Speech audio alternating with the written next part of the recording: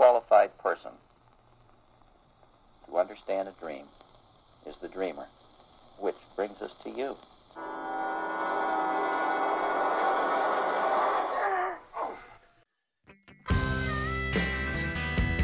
What was wrong with us in the 70s? Everything was wrong. And so right. I don't even know. All right, first of all, I'm Matty Blake. This is, of course, Anthony Arkin with me. Say hi, Anthony. Hello. We have a major announcement that a podcast like this, a new podcast, would die to make, especially one that is film themed. That is my big tease because we're about to make that announcement soon. But first, I just want to say hi, tell you what we're doing, set the table. The film we'll be talking about tonight is The Season of the Witch. It's the Romero version, 1972. Thank you, Tony. 1972, not the Nicolas Cage Season of the Witch. No, which we should do too. We should definitely do that one too. That's horror in its own way. And this is the final of our Witch trilogy. I have a lot to say about this film, Tony. I can't wait. I literally can't wait. This is the one that I have been dying to hear what you say about it. This is the one for me. I got to say, because we say that every week, like, oh my gosh, I've got thoughts on this. But this one, I'm truly like, oh, well, we'll get to that. This might be the most perplexing call. No, this is the most perplexing call we've had yet for me. Interesting. I love to hear that. So here's what we're going to do, dear listener.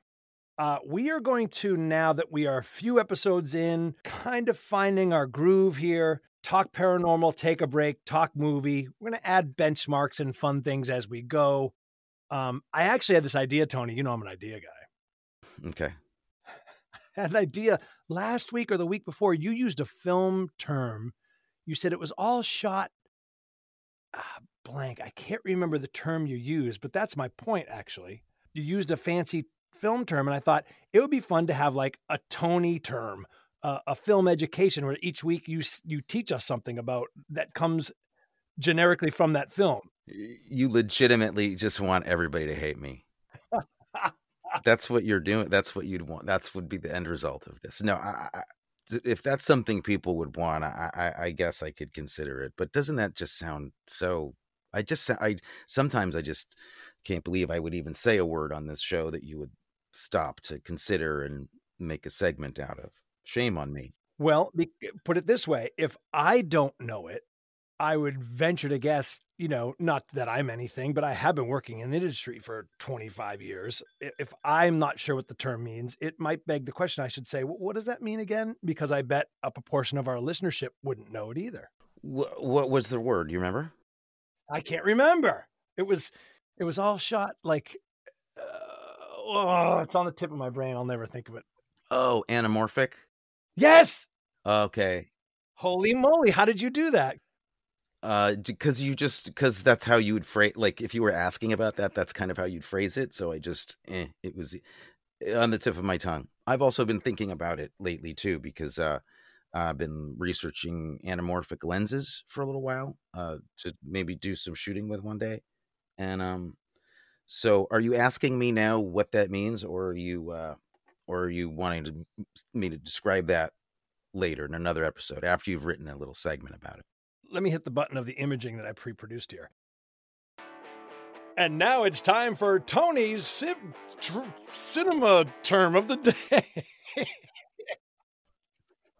The term of the day is anamorphic. And I'm not a scientist, again, people, but anamorphic refers to a type of lens that was developed that would give a very, very wide screen presentation of a movie. That you'd get a very CinemaScope, wide. And it was, I think, the first technology to do that. And basically what those lenses do is they squeeze the image, the frame, through the lens to fit onto a square 35 millimeter piece of film. And then the projector on the other end, when they project the movie, unsqueezes it and it goes widescreen. And the lenses are very expensive, and I forget when they were developed, probably after the war, but they were in use to combat television. movie studios wanted people to go to the theaters because everybody was home watching TV. And so anamorphic lenses were kind of really pushed at that time to give this widescreen presentations that you couldn't see at home. And they have specific looks to them. A lot of the great movies that you love from the 70s and the 60s were clearly shot with anamorphic lenses, like Close Encounters and stuff. And it does things like give you those lens flares and really signature kind of looks to stuff. And they're beautiful. They're beautiful lenses, and they shoot really beautiful stuff. It's hard to describe. If anybody saw a frame of anamorphic next to a regular 35 or a regular lens, you'd see the difference pretty quickly. What a jerk you are. I hate you now. Never do that to me again, man. It's so unfair. I just sound like I am a film nerd, but that is just... No, just the opposite. I love it. See, I'm exhilarated. I love that. I think that's, I'm a big, took me a long time to get like that, actually, because I was kind of especially because I learned on the job. I did a lot of, I got it. And then like try to learn it, Yes, we all do that. Yeah. It took me a long time to mature to go like, I don't know what that is, and I love that I just learned that. I've heard it used before. And when we were in the episode, you said it, and I made the note to say something, but I didn't want to interrupt you. And then I forgot to go back to it. So I love that. If anytime you say something I don't know, I'm going to ask, film like nobody's business, man. I have words like that too. I was meaning to ask you, for instance, this podcast. What does that word mean? It's when two people get together and fall in love. All right. I think we are podcasting right now. Moving on. Okay, so what we're going to do is we're going to, as I alluded to earlier, one thing that we've decided is very important for you to become more involved with the show is to tell you ahead of time what films and shows, what paranormal things we're going to watch. So you can watch along with us. You can prepare, if you will. Or if you've already seen the film, or show, you can think about it, gather your thoughts and anticipation for that episode coming up. So to that end, in fact, Tony, I got a friend email me, text me, Jeff Baumgartner, who's a television producer, and he was listening to the show, and Jeff's like, boy, I totally would have watched it. Give me the assignment. I'll watch it, and he's a producer. So he was kind of thinking in those terms of an audience member. And we knew we wanted to do that anyway, but all that's a long-winded way of saying that we have the next two films queued up. So here's what we're going to do. Next week is Christmas week. So we're going to do a special Christmas edition of Rated P for Paranormal. And we're going to do a big, fat ribbon bow present for you, podcast form. We're going to do the classic Gremlins, which will introduce the topics of Gremlins. That kind of trends into cryptid territory. So Gremlins will be our Christmas treat next week for you on Christmas week. And the week after that, your homework assignment is to check out, if you haven't already, a new Netflix series. This will be our first paranormal-themed TV show, if you will. Tony, tell us about that. This is going to be a show called Evil, or it is a show called Evil, and we're going to watch it. It's from 2019, so it's pretty new. There's only one season of it, so it's bingeable. We'll get through as much of this as we can. I full disclosure, have already started watching it, but only a couple episodes, and I look forward to diving in. It's really cool. It stars Katja Herbers, Mike Coulter, and Asif Manvi, and many other people. So it's a good cast, and I'm looking forward to talking about it. Okay, so that's not even our big announcement. Our big announcement is coming up in like 5 seconds. But there's your assignment. You've got, plenty of time. If you only get the chance to watch the pilot, then do that. Again, the show is Evil. It's Netflix. It's right there for you. Paranormal themed, a Catholic priest in training, partners with a forensic psychologist to investigate miracles and demonic possessions in the supernatural drama. That sounds really fun. I can't wait, Tony, for that. Yeah, it's a good pick, I think. So we're going Gremlins, then Evil. So you've got your homework assignment. Get watching, get viewing. And we want to hear from you. Please, message us on our social media at Rated Paranormal. We want to hear from you on Facebook. If you think we're wrong, if you think we're right. And no film is off limits. If you want to suggest films to us, I had a text, Anthony, from a friend who's listening to the podcast. He wanted us to do, this was from Buck. He wants us to do the new Cronenberg film. Stand by. Possessor Uncut. Thank you. That's Cronenberg's. Well, it is a Cronenberg film. David Cronenberg's son is a very talented filmmaker as well, and that's his new film. Oh, it's his son. Yes. Oh, I didn't know that. Who's made other really good movies. But this is called Possessor Uncut. From everything I've heard, it's supposed to be pretty disturbing. I can't wait to see it. All right. So see, and so someone suggested us a film, and it's going right on the list. So we want to hear from you. Yeah, please let us, we want this to be an interactive podcast. Don't be afraid to reach out to us if you, again, agree or disagree with anything we said or have an idea for a film. Let's hear from you. But our big announcement, here, I did a little imaging work for this too. Here, let me press the button. Time for the Rated P for Paranormal big announcement. You went all out. Yeah, well, it's all about effort with these things, Tony. Our very own Anthony Arkin, my co-host, my partner in this thing, got some great news yesterday. Just tell us your news. Yeah, I'm surprised to say and delighted to say that a short film that I helped to make, I'm in, and I edited and I made with my dear friends Jacob A. Ware and Trish Harnato, got into the Sundance Film Festival. We've known for a little while, but weren't able to say anything, and they just made it public. And yeah, we're really over the moon, and we're really surprised. So yeah, thanks for the shout out. Now, Sundance, haven't heard of it. Is that a good one? It's a little festival in the West, Utah, I think. Yeah. Okay. This is so exciting. I mean, this is so, okay. I have a couple things to say about it. Number one is, if you listen to this podcast because you're into the paranormal and you're not into the film world, getting a film that you're involved with in any way to screen at Sundance is like a huge deal. It's such an impossible, astronomically, statistically impossible goal in a way to submit something to Sundance and have it selected. I mean, I think this is just so exciting for you guys, and I'm thrilled. I love Jacob. I love Trish. You and Trish and Jacob formed this company basically where you've been doing shorts for a very long time called Steel Drum in Space, correct?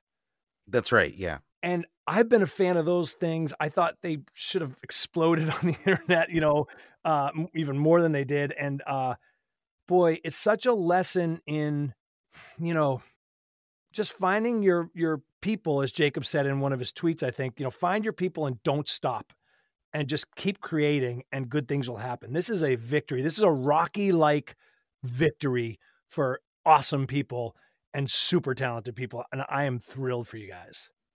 Thank you so much, man. That really means a lot. Honestly, like, this has been a huge surprise. I mean, it's just, it all really, Sundance does really seem like an unattainable thing. I've been sending my own films in for years. I mean, for 20 years, and haven't even made it close. And I get it. The amount of films that they have to go through every year, and the competition it's as fierce as it gets. And so this was a big surprise. We didn't have we didn't use channels or have inside contacts. This was really like an example of the system kind of like working. They just liked the movie. I couldn't be more thrilled. We say short film. How long is this one? It's like 9.5 minutes long. And what's it called? It's called You Wouldn't Understand. Why do you think it got selected as opposed to, because you guys did some really funny, great stuff? Well, I mean, I'll be totally honest. I think why it got picked is because it feels like it was made by a group of friends without any ego, and that's what it was. We really had a great time, and we didn't have, when we worked together, we never really kind of think of it as industry stuff, or who's going to like it, or how we can angle, or what we never tailor what we make to that kind of thinking. So I think it just feels like it's just kind of guileless. Like, no, it is what it is. We just made it to be a funny thing to do on a weekend, and it just worked. And sometimes, the right story and the right day of shooting and the right DP and the right stuff just all comes together. And we had a really funny idea, and it is kind of paranormal themed too. So Wow, really? yeah, yeah. I mean, the thing isn't available to see right now, but when it went after the festival and it either gets a release or we can release it or whatever, I could talk more about what it is. But yeah, it's just a blast. We just had fun making it, and this is a big surprise. So but it's well earned. Trish, who directed it and conceived of it with Jacob, is I mean, they're both super talented, and she is one of the best writers like right now and anywhere in the country as far as I'm concerned. She's just amazing playwright, and she's gonna have a big year, I think. I remember Jacob did these your co-star in this short film, which is now selected for Sundance Film Festival. He did these series of like instructional videos, and I used to watch them on the train ride in New York City. Like I would just watch them 20 times in a row. They were like a minute long, and I would just hit replay. And one of them was golf lessons. And I was laughing so hard on the train to myself, like some stockbroker next to me is like going, give me this dirty look. Like, dude, I was like crying. I was convulsing because it's the most ridiculous.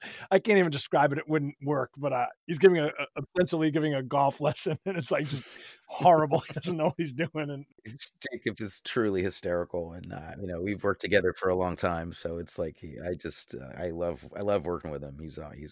He always makes it fun. Well, again, Tony, congratulations. And if you'd like to send your congratulations to Tony on social media, we are at Rated Paranormal. You can check out our page on Facebook, Instagram, Twitter, and just tell him congratulations. It's a huge deal. And I can't wait to watch you win the Academy Award for Best Short Film. That's weird even to hear anybody say that, but thank you so much. That's very sweet of you to say. Thank you. I put it out there. All right. So this is the third film in our Witch trilogy. And before we get to the film, as always, we want to talk a little bit about the paranormal aspects it depicts.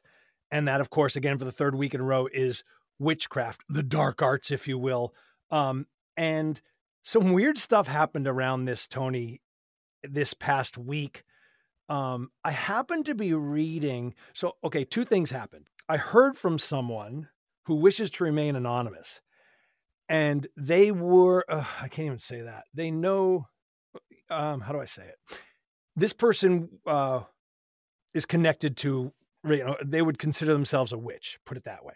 And they were just simply saying, here is some of the things that you didn't talk about. And one of the things that this person brought up was spells, particularly like spell books and that aspect of witchcraft. That would be to use the power of witchcraft to make someone do something you want them to do, or to make them fall in love, or to suffer pain, to curse them, or even to bless them.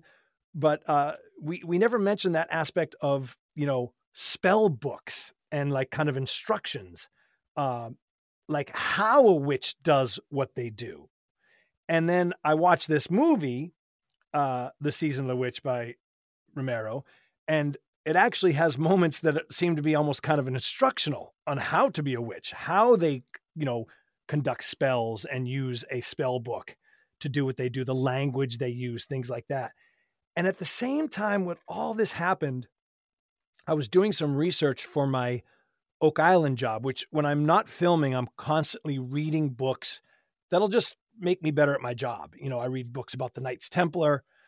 And I was reading a book about sacred manuscripts. And because on the show, The Curse of Oak Island, one of the theories is that it is some sort of secret manuscript, secret knowledge, something like that buried on Oak Island. And this team, the search team on the show, has actually found parchment paper that has been dated to the Middle Ages, including what one expert thought was the spine of a very, very valuable book, the leather book binding of something that would have been very valuable. And so I was reading about this thing called the Voynich manuscript. I've heard the term. I don't know what it is. Yeah, it's so funny. So I'm reading about this Voynich manuscript because some people thought that it might be connected to this Rosicrucian secret knowledge, even tied to the fact that Sir Francis Bacon might have been the author of the William Shakespeare works, which is one of the big theories on Oak Island, which seems laughable until you start pulling up ancient manuscript pieces from 180 feet underground, you know? So I'm reading about this Voynich manuscript. So what it is it's a manuscript that was found by a book collector by that name, Voynich. And it is in some undecipherable language. It has been dated to the Middle Ages, 15th century. They've carbon dated it. And nobody can break the code. It's a language that they've put the best scientific World War I and World War II decipherers, code breakers, and they cannot break this thing. It appears to have no mistakes in it, and it's big. And it's got these odd drawings and this strange, unidentifiable language. When you say no mistakes in it, what do you mean? So what it means is there's no visible retouching.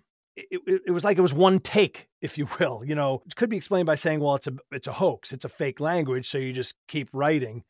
But it seems to be an incredibly detailed and specific set of instructions of some kind.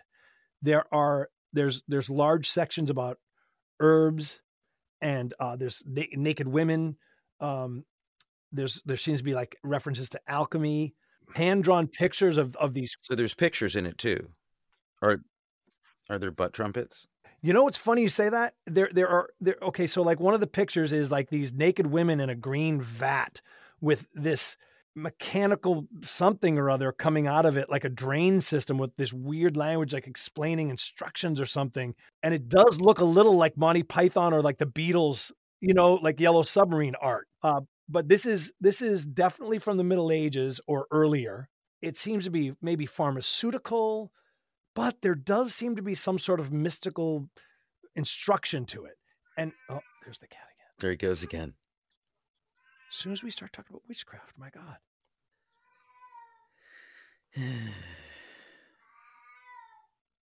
Oh my God. No. I can't even begin to tell you how scary that was when he started doing it. Dude, like, so we've done what, 5 or 6 of these, I guess, and it's never happened until we start talking about witches. That is kind of weird. So anyway, I'm being long-winded, but the Voynich manuscript has been claimed by many people in terms of nobody can figure out what the hell this thing is, but people have claimed it like it's the Baconian hidden secret of Shakespeare, or it's this, or it's that. It's a medieval medicine book on how to heal with herbs. And witches, they say this is exactly like a spell book. I just thought that was fascinating. So as I'm reading about this document in preparation for my Oak Island book, I get a note from a person who's an expert on this stuff, if you will, and says, "Hey, you forgot to mention spell books and potions and you know, making people do things for you." And I'm going like, "Ooh, that was kind of eerie timing," you know? Right. Well, like you go into a witchcraft store like in Salem that we talked about last week, and there's like potions and tinctures. I love that word, tincture.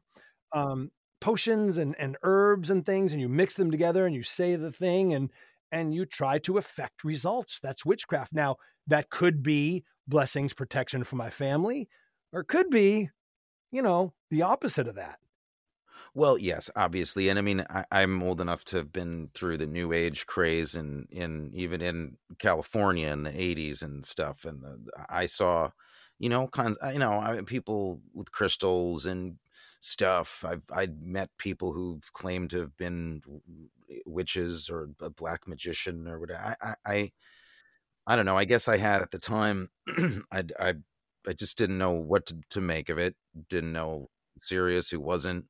But I think it's vis-a-vis this movie, it's certainly the New Age seems to have as much of it seems to be as much about the New Age craze as it does witchcraft. And I don't know if, I guess witchcraft was a part of that. People were into all kinds of stuff, like we were talking about, starting in the 60s, but it goes back every I think almost every generation has a kind of a new renewed interest in a different form of this kind of thing.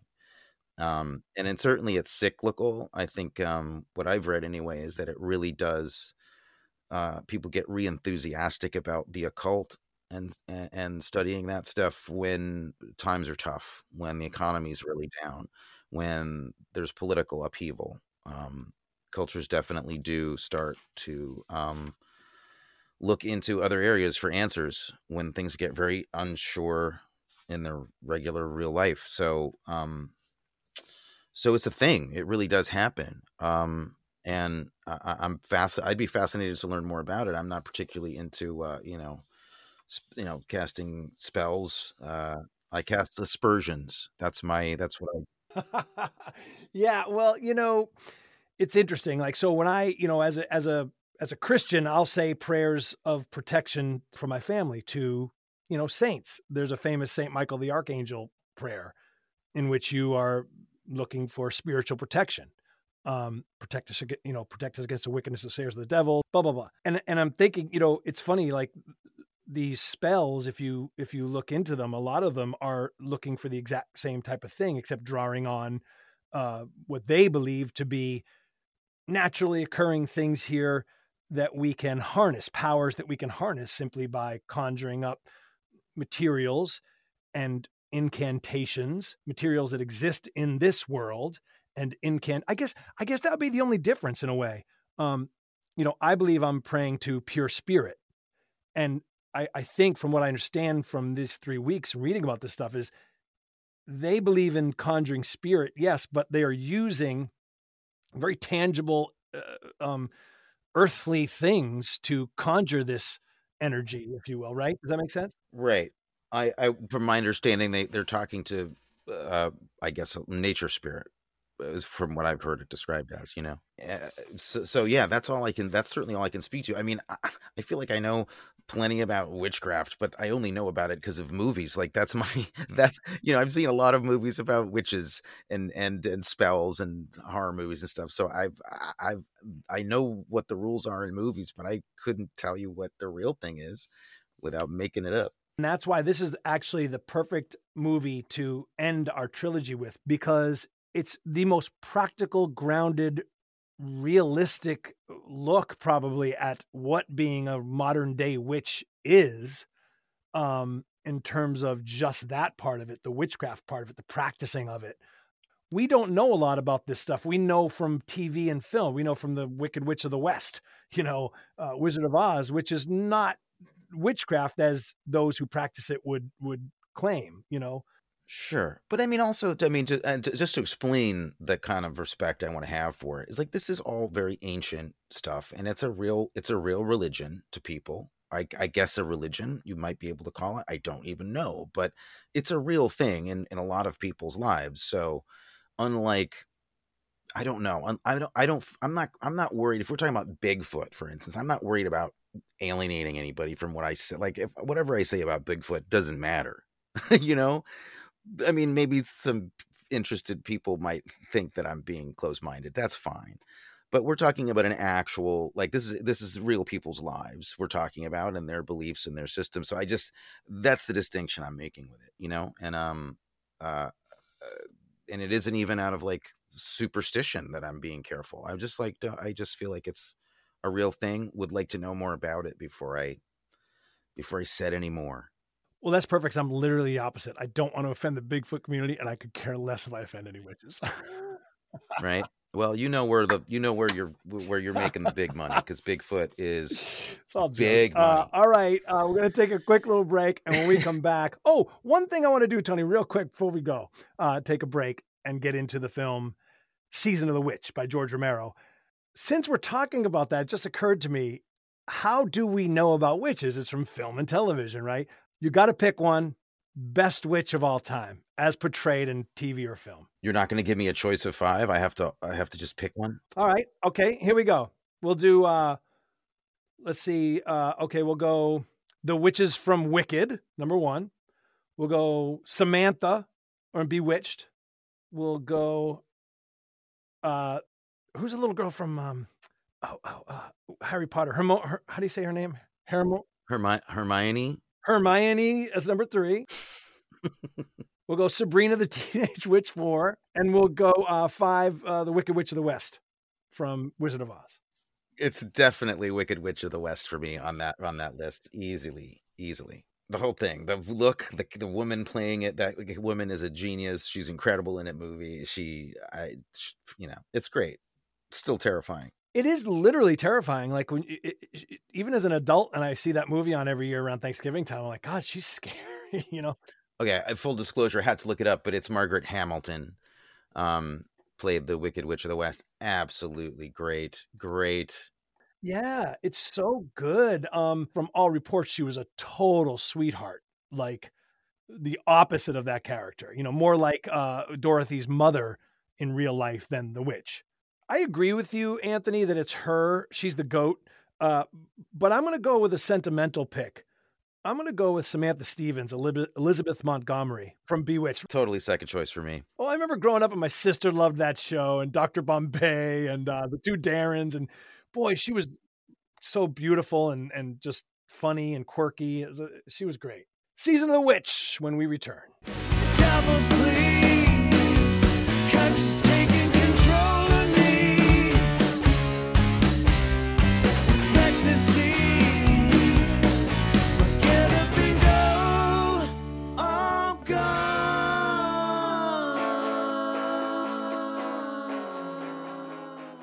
Did you know you can support this podcast in more ways than just sharing, rating, and reviewing? Just go to our homepage, anchor.fm/ratedparanormal, and click to donate. I mean, we are starving artists after all. Yeah, that's just because you can't cook. #truth. Hook us up and we'll keep hooking you up with great content. Anchor.fm/ratedparanormal. A neglected, unhappy suburban housewife gets mixed up in some witchcraft, and there are untold consequences. This is George Romero and his film, The Season of the Witch. Tony, this film, I don't even know where to begin. So I always ask you a somewhat rhetorical question to get these things started. To stall for time. I'm going to break rank here and just tell you, I'm just going to come out with it. I'm going to tell you that I am truly ambivalent on this film. I remember that, I think it was in the movie Girl Interrupted, the Angelina Jolie. No, is that Girl Interrupted with Angelina Jolie and Why are you asking me that? Because you obviously own it and watch it every Wednesday.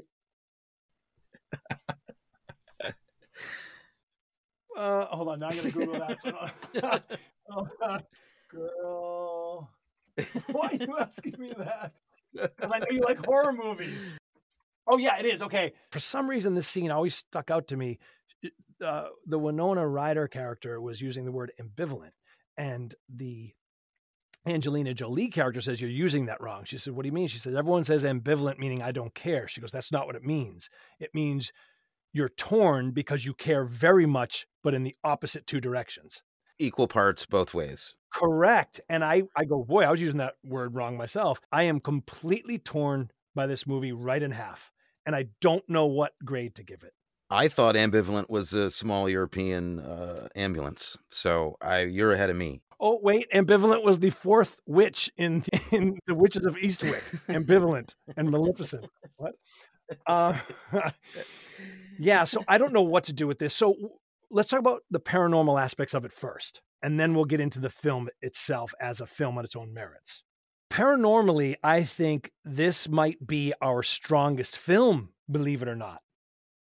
Because out of all the films we've done probably since the First Communion, I think this might be the most real, gritty depiction on film of a quote unquote paranormal process.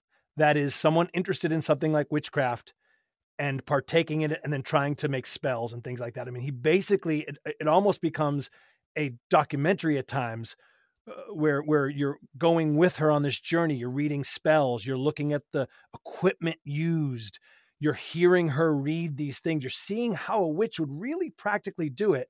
And then it's up to you as the viewer to determine, were these spells really working, or is this just things that would have happened anyway? He leaves you that there's things that could have been supernatural, or it could be just the normal course of events of life, and she's kind of guiding it based on signs and things like that. So I think it's really grounded in reality in that way. So paranormally, it really worked for me. I'm like, wow, this taught me everything that I didn't know on our first 2 witch explorations, trying to read up about it. I'm like, wow, I should have just watched this movie. I would have known so much more about witchcraft. I agree completely on that. I think that it is the most realistic depiction of this process that I could probably mention, or that we've certainly seen so far. I mean, it seems like this is how it would go down if somebody got interested in actual witchcraft, the kind that you could practice, today or tomorrow by walking into a store and buying some stuff and trying out witchcraft. It takes it a little further than that, in the sense that the main character, and this is an old movie, but nobody knows it, so I still don't want to spoil stuff. You know what I mean? Like, it's an underdog movie for me. That's kind of where I feel about it. So I want to fight for some of the things that probably you you have a question about, but I do agree that this is a very interesting and fair and clear depiction of what it might be like to get interested in this kind of stuff and then get kind of consumed by it. It's super real. That scene you just described is my favorite scene in the film. She goes into a witchcraft store. She's trying to, and there's all kinds of subtext in this movie about feminism and taking her power back. She's a desperate housewife, if you will, in the suburbs of Pennsylvania. Her husband's a complete jerk, which I found actually comedically effective. I don't know if he meant it to be, but it's like, you got to kick some ass, he keeps saying. I didn't know what to do. I'll tell you how to handle it. You kick some ass, damn it. You kick some ass. He's almost comically bad, evil. And she's taking her power back, and she goes to the store and, Season the Witch is playing by Donovan, that song. And she's checking out the witchcraft stuff, the gear that's going to be needed. And it's a really cool scene. It's kind of like ahead of its time, almost like a music video. Must be the season of the witch. Well, yeah. And in the middle of that scene, you've got a close-up of her MasterCard slapping down on the desk of like by the cashier register. Now, hold on. And it's this. You sent me this picture of, you're talking about the MasterCard, the 70s era MasterCard. The old credit card that she pays for the witch stuff with is a MasterCard from the 70s. Let me see. You sent this to me in an email and you said, check this out. Let me see. You said the name on it? Does that say George Romero? Yes, it does. It's George Romero's MasterCard.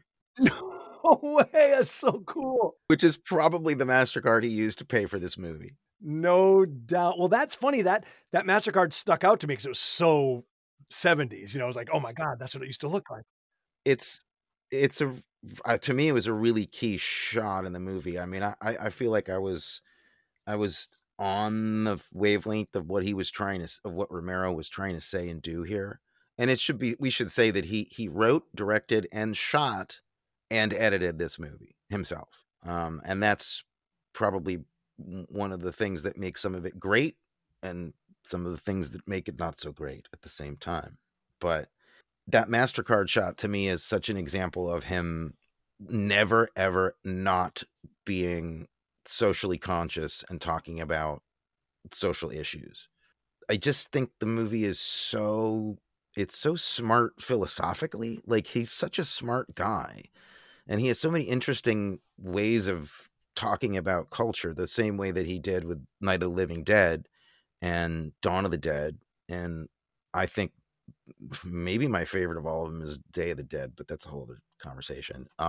We'll do that trilogy at some point. Sure. And we could talk about Night of the Living Dead for a whole season as far as I'm concerned, but that movie is very similar to this, and then it's so full of ideas and amazing things that you didn't really like, brave ideas that you didn't see a lot of people talking about. I think this movie is really critical of the new age stuff, and I think it's really critical of of her choices, or at least the way in which she goes about witchcraft. But I think it also is smart enough to understand why she's doing it.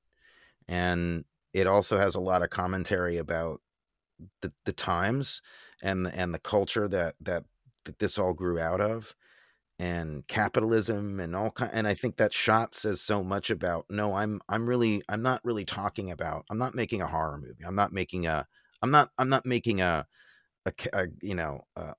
cash grab grindhouse horror movie just to make a buck. He really has stuff on his mind. He really does, I think. And I think he always did as a filmmaker. I've my appreciation for him really has grown a lot over the years. And that smartness I see throughout. I have so many sequences and scenes in this movie that I think are just amazing, just exemplary.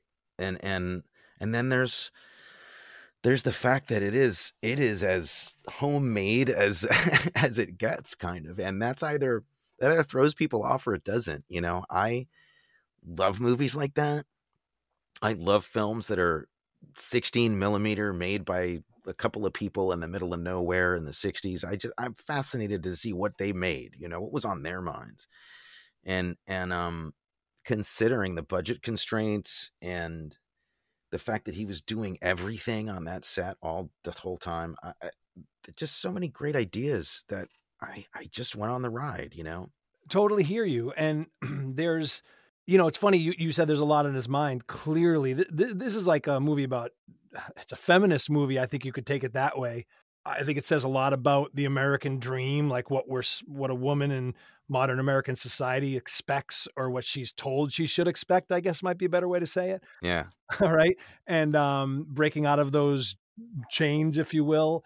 It happened at a time, it's funny. I think in the first episode of this podcast, I remember mentioning 70s films being all into psychotherapy, and this is definitely one of them. There's there's a psychotherapist in there. Yeah. Smoking a pipe, Yep. And the language is, like, there's a lot of like, hey man, she's on a bad trip. I'm not trying to turn you off, man. Like, using all that. Yeah. But I don't mean to interrupt, but the shrink says something that's so important though. Like, it's a cliche, but then he says this line. He says, the least qualified person to understand a dream is the dreamer, which is, I think, one of the more ridiculous negative things I've ever heard. That is literally the worst thing, for instance, it's the same thing that the church is doing for her, or that ultimately witchcraft does for her, is that it says, you're not in control. We know what's wrong with you. You don't get to make decisions for yourself.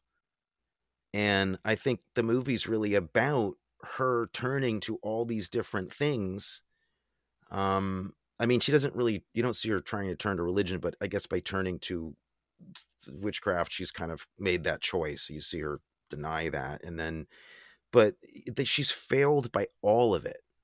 And I think it's really smart and sad. And it makes it complicated, because she's then's not really a hero, but she's a feminist anti-hero, I feel like.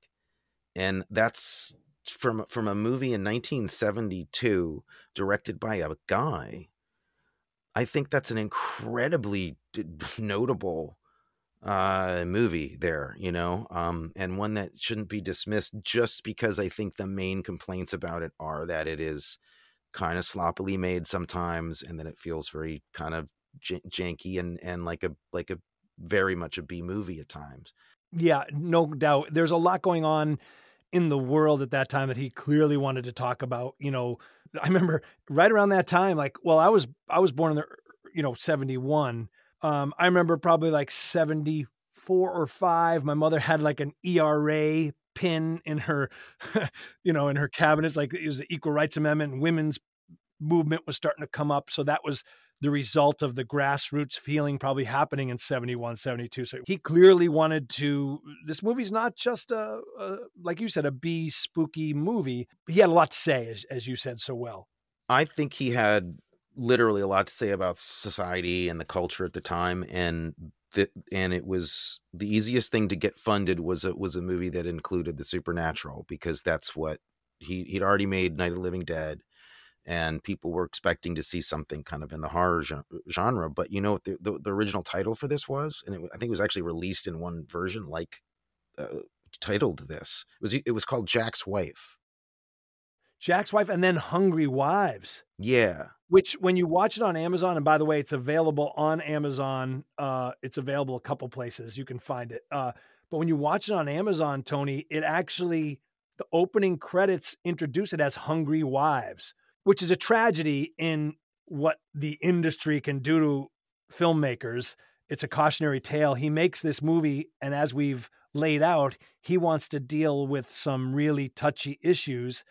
And they go, this thing, no one's going to care about this. Let's make it a softcore porn and call it Hungry Wives. And they totally advertised it. Like, I think with a tagline was on the poster I saw, I was like, something like there's nothing in the kitchen, but there's hot in the bedroom, or something like that. I swear to God, they try to make it they try to release it like a softcore porn about Hungry Wives, which is not, it's literally the opposite of what he wanted to make. Oh, totally. Yeah. I mean, and I think Season of the Witch is a decent compromise, but I think even that was because if I said you got to go see this movie called Jack's Wife and you saw the Season of the Witch, I think it would be a lot more profound experience than if you went to a movie called Season of the Witch and saw this.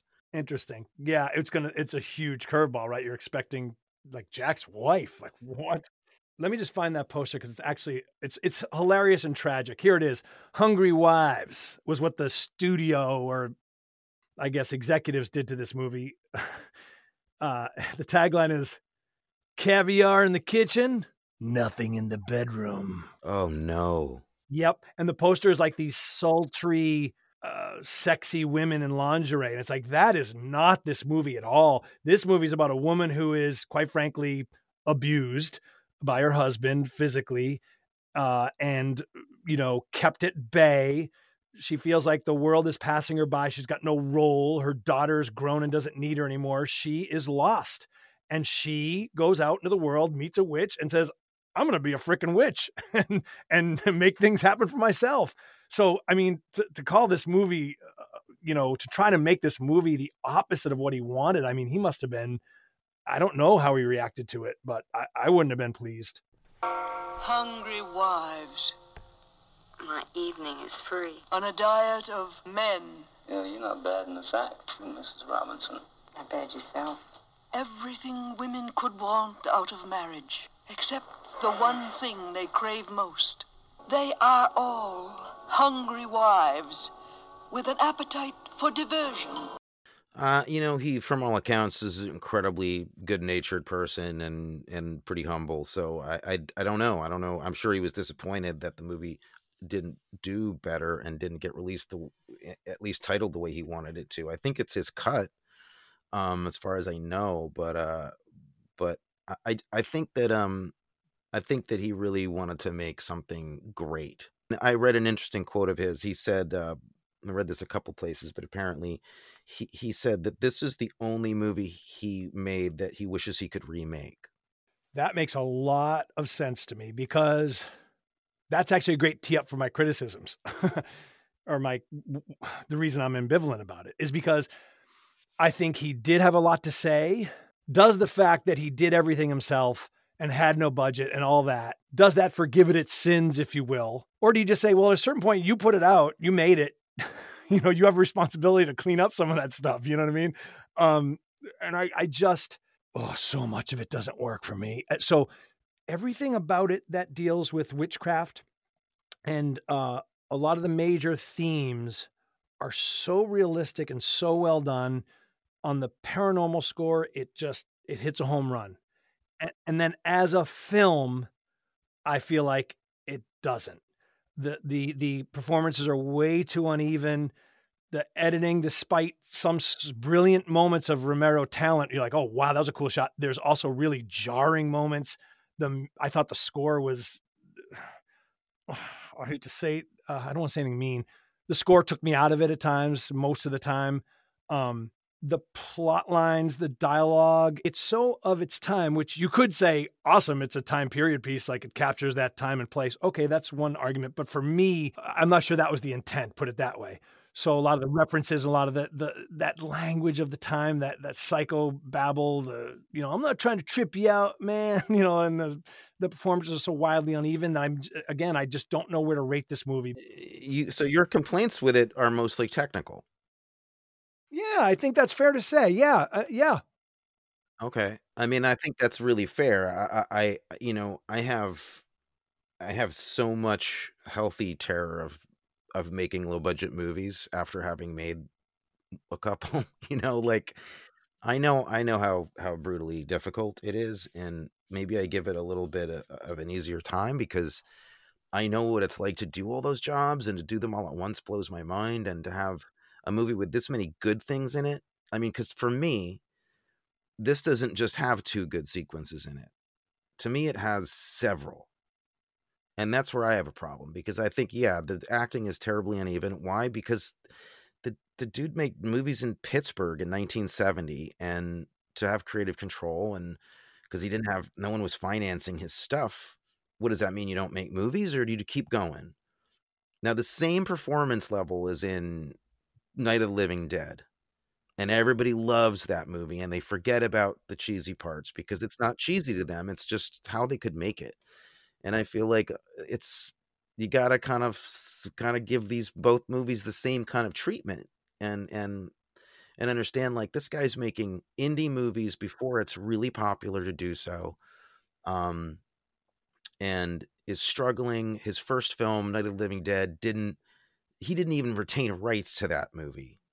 I mean, it's tragic. He didn't make a dime off of it. And then that movie changed cinema, like literally. Absolutely. But I feel like Night of the Living Dead, though, Tony, the things he wanted to say in Night of the Living Dead, it was like mission accomplished about the Vietnam War and the civil rights movement, things like that. It was like mission accomplished. This felt melodramatic, unnecessarily melodramatic and weird. And I gotta say, though, the one thing that we haven't talked about yet is what the movie is actually, to me, is not about witchcraft. It's about cinema. It's literally about movies. Is this another one of those we've said before? This could be I forget what movie it was, like, this could be an allegory for the creative process. Well, I didn't take it that far. Maybe it could be. I don't know. But I mean, I was amazed at how many unbelievable references he has in this to The Graduate, and to the shots, the photography in The Graduate. And it's even referenced. There are dream sequences in this movie that are some of the best I've ever seen, for me, ever, that are copying moves from 8½, and then which then Polanski was using in Rosemary's Baby, and then he's kind of taking those 2 things and mashing them together in these amazing ways with what he's doing with sound. And there's all that. There's also, like, how influential I think it probably might have been on the Ice Storm, which I think is really interesting. I mean, there's costumes that look like they copied them out of this. So there's all that stuff. I think the dream sequences alone are so inventive and so freaky and so brilliantly, like, done throughout the movie that you don't know when and where you're in or out of them. I think that constitutes actually kind of brilliant editing.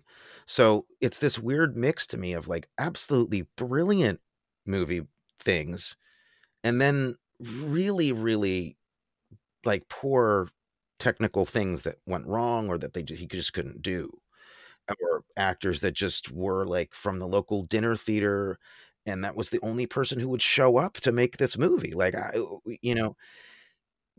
all of that considered, and the fact that we're talking about George Romero, who literally used to work for Mr. Rogers in Pittsburgh, gets to make this art movie. And I guess I'm such a fan of the whole idea of it, of the fact that he's just like, to heck with it, I'm going to make a Bergman movie. And he wanted to make this art movie so bad. And I guess I'm just a softie for that level of, like, hitting for the fences, and, like, using, like, there's a lot of Ken Russell in this too, like Tommy, and yeah. I mean, it was just crazy. And then the scenes, okay, the scene where her somewhat older friend, who's really neurotic, is hanging out at that party and gets drunk and then thinks she's been dosed, and yeah, it's kind of cheesy and square, but there's also something really unnerving about it, like, very carnal knowledge, very weird, and very, like, no, I'm going to show you this. You do want it to stop. They lay on that scene so long and her humiliation is so painful. That's really good filmmaking to me. Like really good. That's actually good thinking. Like it takes you right to the point of you yourself being, well, like, just stop doing this poor lady, like leave her alone. And she's like, this kind of whatever dinner theater actress, but she actually kind of broke my heart in this thing. She was really great, I thought. And I think like the visuals of the husband in the dream, like snapping the dog collar on her, and then that imagery coming back when she's going through that witch ceremony where they attach a collar to her and then attach her to the altar. There were just all these really, really smart things going on that were in this movie that's just kind of like this mess that looks like it was made in a weekend. And I kind of dig that aesthetic, so it wasn't that much a hurdle for me. I guess I just liked what he was on about, but I'll grant you there's just some stuff like the guy who plays her lover is just, that character is so funny. Oh, and yet I wonder, we're not supposed to really like him or whatever. It doesn't matter. No, he's supposed to be terrible. Right, and he is in every way. Yeah, you're actually convincing me a little bit. These are things that I could almost hear your voice as I was watching it say exactly what you're saying now, and I got what Romero was going for. I wonder if maybe he was trying to do a little too much, if that's part of the problem. Yeah. For example, like you mentioned Rosemary's Baby and references to other films, like he calls her Mrs. Robinson like 5 times. It's like, okay, I get it. We're going for the Graduate thing here, which is, and that puts it in its time so much. You watch other films that might have been shot at the exact same time, and yet you feel like you could watch them in any generation and they're just as timeless, Sure. And this would be too, because the fact of the matter is, the references to the script references to these things aren't as important as what he's like referencing with his shots, because he's literally shooting stuff like you'd see in The Graduate. And he doesn't have to mention it. It's there. It's like, oh my God, you're dressed like Mrs. Robinson. You're kind of that age. This is there. Even some of the way that he'd foreshorten the rooms and have her kind of compressed in there, it was really, it's like brilliant ideas. And he had 2 lenses and a broken camera, and he was just like sweating, and he tried to get it done. And I don't know. I just love the guy, and I love the fact that he made this movie. But I got you.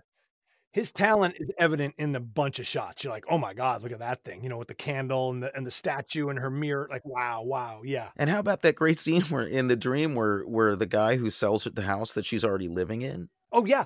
And comes in and is like, you can buy this toothbrush or whatever. It's like, it's all her stuff.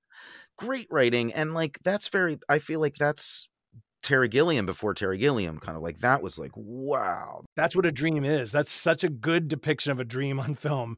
That weird kind of, yeah, like you're buying your own house that you already live in. Fantastic. So if you can get with that kind of that crazy late 60s, early 70s vibe, and it's handmade and it's kind of a grindhouse movie, and there's stuff that's lumpy and it's not good, I think it's going to give you a really surprising experience. And I don't know, like I don't know what is going to be offensive or not to women. I don't always know. Yeah, we have to talk about that just a little bit. I did watch this with Amelia, and she really liked the movie. She really got a lot out of it, and it didn't upset her. After we talked about it, she didn't seem like it bothered her, or she seemed to like really appreciate what it was about. So, because it does depict violence from her husband to her on her, and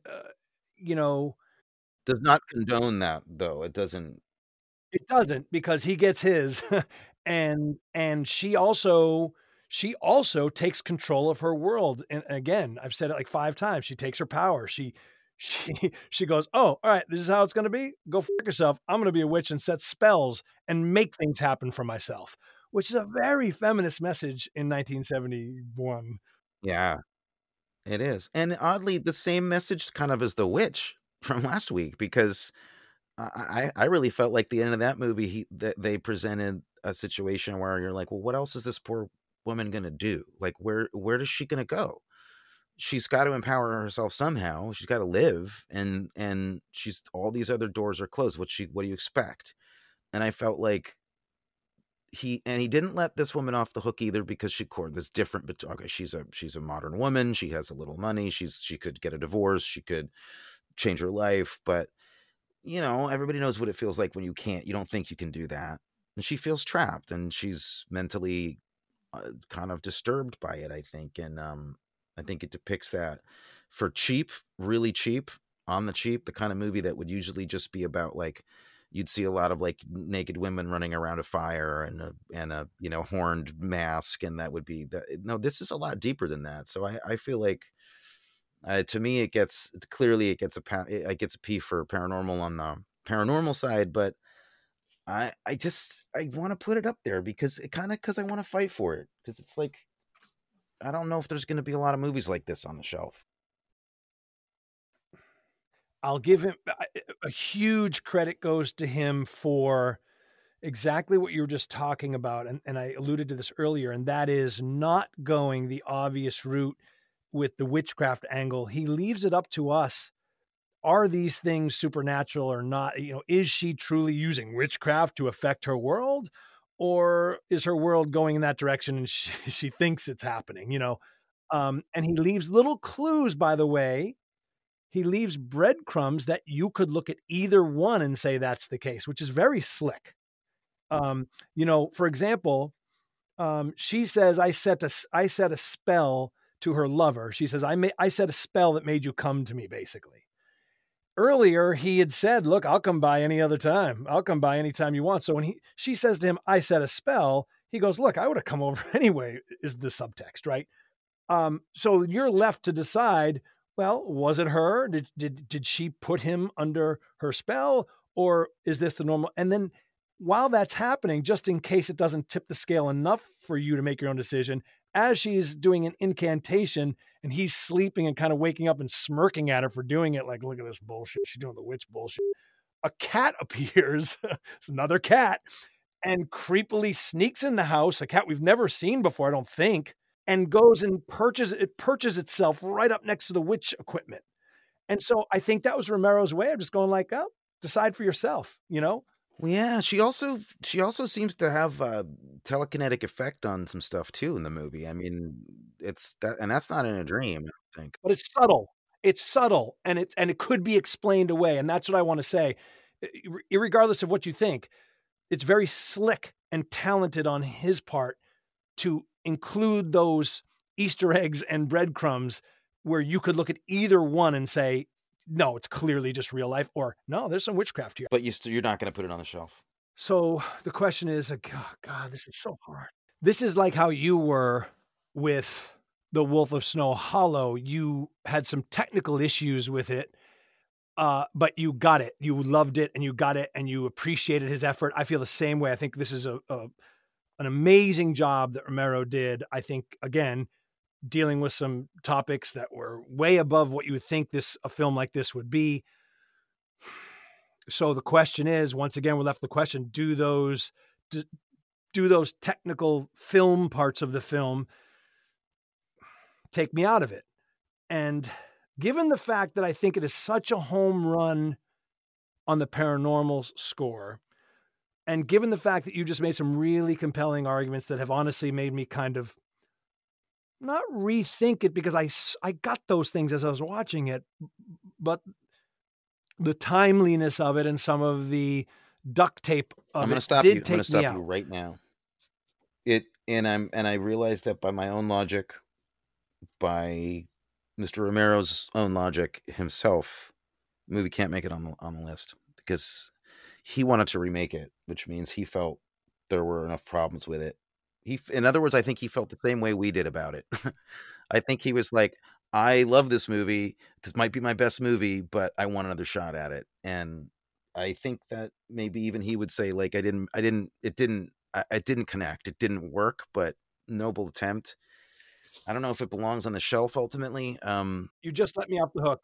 You let me off the hook. I'm gonna keep it off the shelf for me. And I'm gonna say, full disclosure, if you want to know more about witchcraft, out of all the movies we talked about, watch this one. Yeah, and if you like George Romero and didn't know he made movies like this, check it out because it's really fun and interesting and worth it. But I'm going to hide behind Romero himself and say, I love you. I get what you're doing. It was a brilliant attempt, but I got to leave it off. Can we say it's balancing on the corner of our paranormal shelf? It's like it's just about to fall off. It's like in the back. You know what? When you're looking at our paranormal shelf of all the movies we're putting up there that have been rated P for paranormal, and they're on our shelf, and you put your drink down, you're putting it down on the DVD copy of this. it's a well drink. All right, great. Don't forget, everybody, wish Tony well.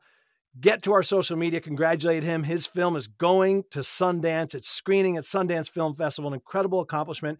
And don't forget, you've got a homework assignment. You have to watch or think about again Gremlins for our upcoming Christmas episode, and start watching Evil on Netflix, and that'll be in an upcoming episode as well. Anthony, this was awesome. This was so much fun. I really did love this movie. I honestly did. I'm glad you did. I mean, I hadn't seen it in a while, and I had a lot of like warm feelings about it because I love George Romero, and I'm happy. I think this is the honorable place. I think it has a place of distinction, but it isn't on the shelf. Thank you, Tony. We hope you've enjoyed this edition of Rated P for Paranormal. Please rate, review, and share. It really does make a difference. For more information, you can check out our main page. Just go to anchor.fm/ratedparanormal. Follow us on social media @Rated Paranormal. All music is by Andrew Galdens Jr. Give him a follow @KidRiga on Instagram. That's @KIDRIGA. This podcast was created, produced, written, and edited by Maddie Blake and Anthony Arkin. Rated P for Paranormal is powered by Anchor. Are there butt trumpets?